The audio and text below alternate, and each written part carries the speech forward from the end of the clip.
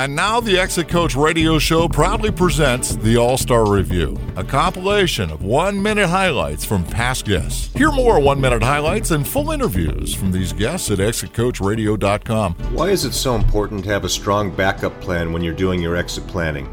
We reached out to exit planning expert Jim Brubaker for his thoughts. People all have an idea of how they want to leave their business.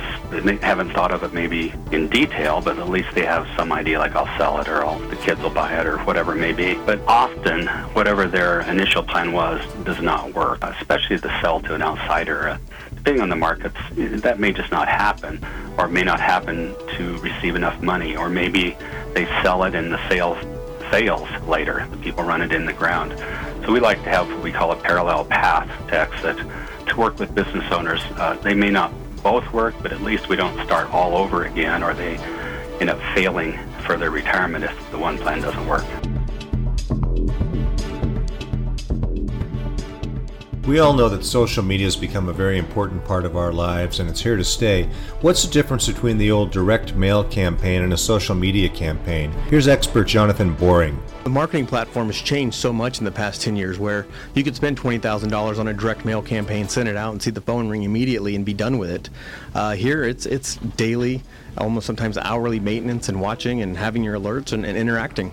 I also find that it can be a tool for improving your product. We've actually run a couple mystery shopper programs for businesses that were getting trashed on Yelp, and we've taken their stars from 2 stars up to 5 stars within 6 months just by finding some key details that they weren't doing. Mm-hmm. And so it's very powerful. So you can use it as a tool to improve your business. That's where you listen to your customers.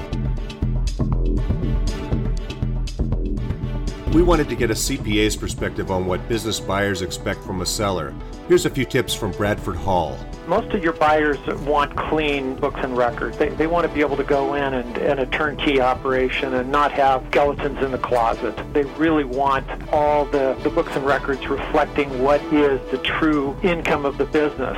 And that comes with having annual financial statements prepared by your CPA firm. We just recently picked up a $45 million a year company, and their CPAs never prepared financial statements for them. And the owner is almost 80 years old and approached us indicating that he'd like to be able to sell his company. And unfortunately, we're saying to him that you have no financial statements whatsoever on the company, just tax returns.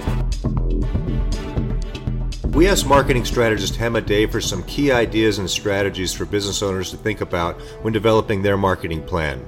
Marketing is like a war game, so you really need to understand the landscape of the people that you want to sell to and who your competitors are. We always produce a functional marketing plan, another thesis, which is 3 months worth of work, but something that you can actually go out and say, right, roughly, this is your target market, here are your threats, your competitors, and what you're up against, and really measure what those gaps are to make sure that the sales model, and I know a lot of people see the word sales as a big taboo word, but a business cannot survive without sales. And if you apply that right across even the professional service sector, if people can actually put a sales organization within their business, then I think they've got it right.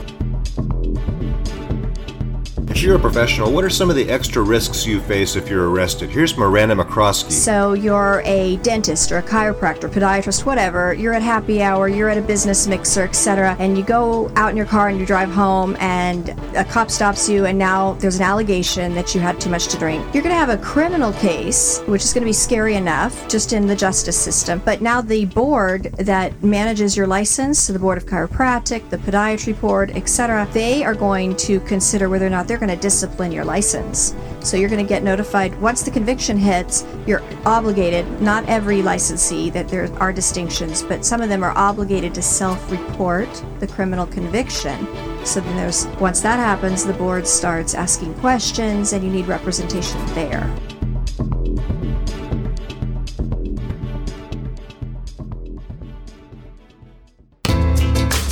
At ExitCoachRadio.com, we're interviewing over 100 top advisors to get you 1-minute tips, ideas, and precautions so you can be well planned. We upload new content daily at 6 a.m. and 1 p.m. ExitCoachRadio.com. Come listen for a minute.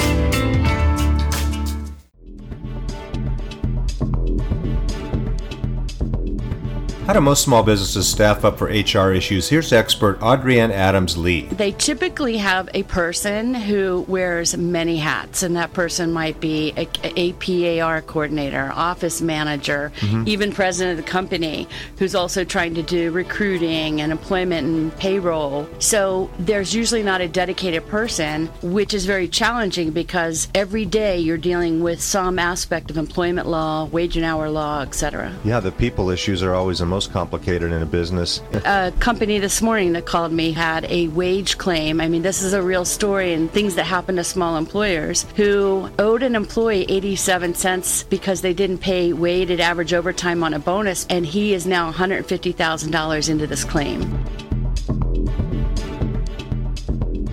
Valuing your business is a topic we talk about a lot because it's very important. Here's expert Chris Kramer. In terms of value, you really have the notion of market value, which is this concept of a willing buyer and a willing seller, which is really driven by what the tax code dictates. Now, when you have a minority interest, you'll typically be able to apply discounts because if you don't control the company, you can't generally sell the interest very readily. There's not usually a market for the stock. You can't control the future outlook, etc. On the other hand, when we're looking at selling a company, we try to look at what would be referred to as a strategic value. What is your best buyer willing to pay for the assets that you have? And oftentimes that can be significantly more than what Bill Black or Chris Kramer would pay for XYZ widget manufacturer, where we don't have anything to gain by the acquisition other than, just cash flows, let's say.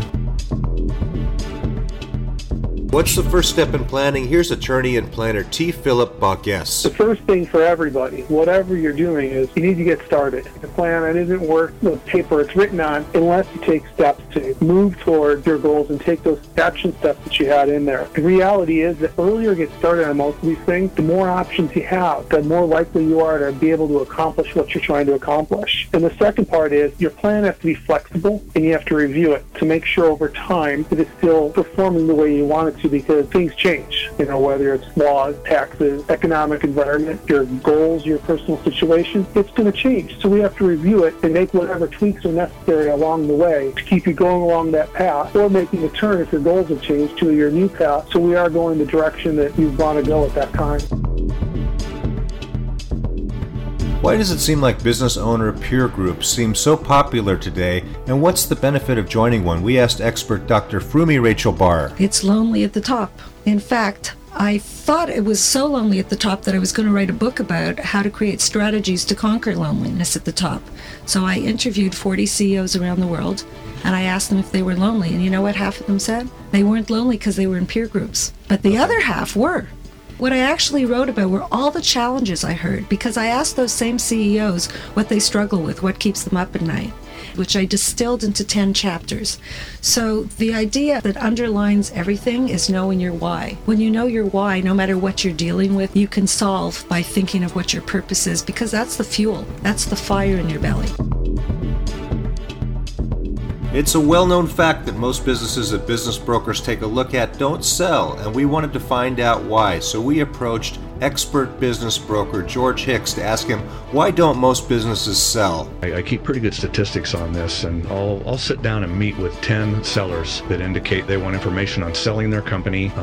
I'll sign 2 of them. It's a pretty significant statistic, and those other 8, there's a lot of things going on there. They're either not saleable. Probably the number one issue when I don't sign someone is they've got a company that'll sell for $2 million on the open market, and they need 4 to retire. What do you think the outcome would have been if those 8 said, George, in 2 years I want you to sell the business? What percentage do you think you could have converted at that point? Oh, it would be near 100.